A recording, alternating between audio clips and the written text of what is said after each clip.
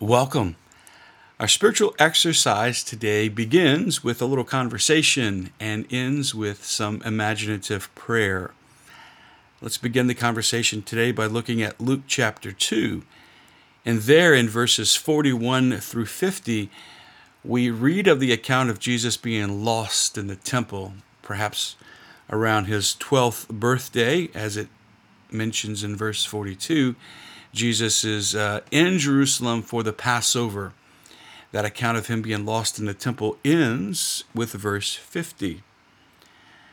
But in verses 51 and 52, we're then pointed to the hidden years of Jesus' life in Nazareth, where he grows as a teenager, as he enters into manhood as a young adult, and as he lives in Nazareth prior to his public ministry beginning with his baptism in the Jordan.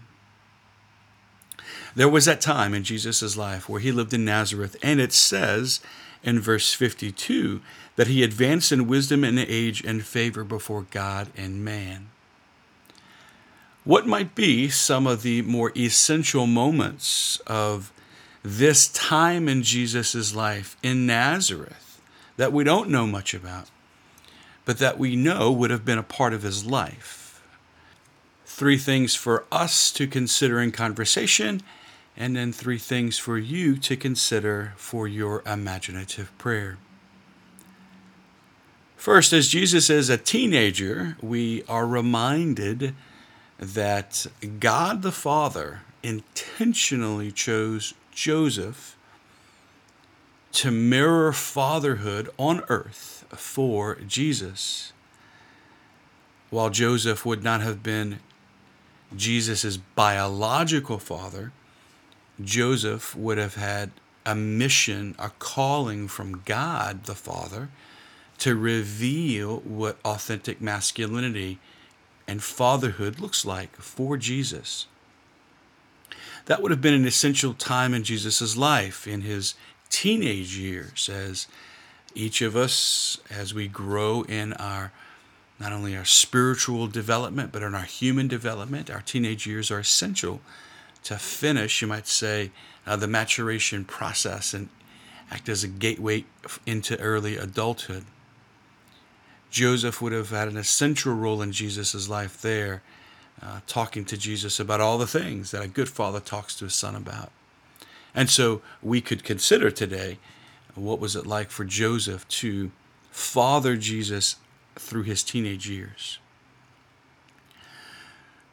We don't hear much of Joseph at all after his being lost in the temple. There's no mention of Joseph in any of the Gospels. There's no mention of Joseph in Jesus' public ministry, which leads us to believe, as tradition speaks, that Joseph would have most likely died after Jesus was 12 years old. We don't know when that would have been, but let's just say, for the sake of conversation today, we're going to place that chronologically somewhere in Jesus' 20s. Which means the third thing that we may consider today is, what was it like for Jesus to live with his mother, Mary, but before his public ministry begins? In ancient Jewish culture, it would have been the responsibility of the oldest boy to care for his mother once the father had died. So Jesus would have honored the commandments and the Jewish prescriptions and would have served to take care of his mother, to provide for her.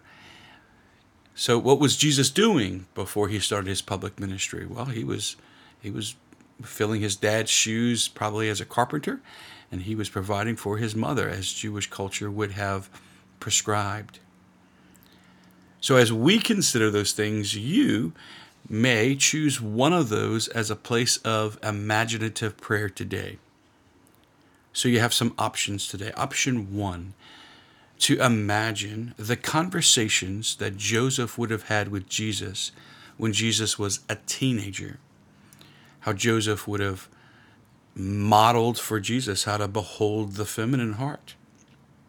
How Joseph would have talked to Jesus about his body and about the changes in his body, and about how, as Jesus was becoming a man, what it means to be a man, all those conversations that good, virtuous fathers have with their sons.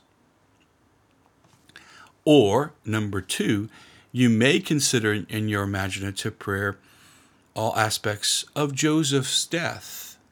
What was it like for Jesus to lose his Joseph? What was it like for Mary to lose Joseph? What was it like for Jesus in that moment, perhaps at Joseph's bed as he's taking his last breath, praying over Joseph for a peaceful death and praying over his mother for peaceful acceptance?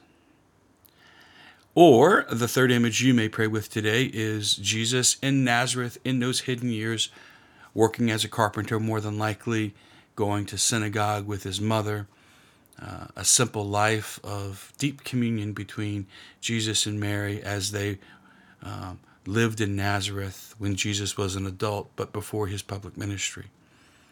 Wherever the Holy Spirit touches your heart today, I would encourage you to consider one of those three places for imaginative prayer. Again, you would repeat the same thing. You would close your eyes. You would ask the Holy Spirit to enliven your spiritual senses. And then as you imagine that scene unfolding, place yourself there and ask the Holy Spirit to speak to your heart. Enjoy today the hidden years in Nazareth, and God bless you.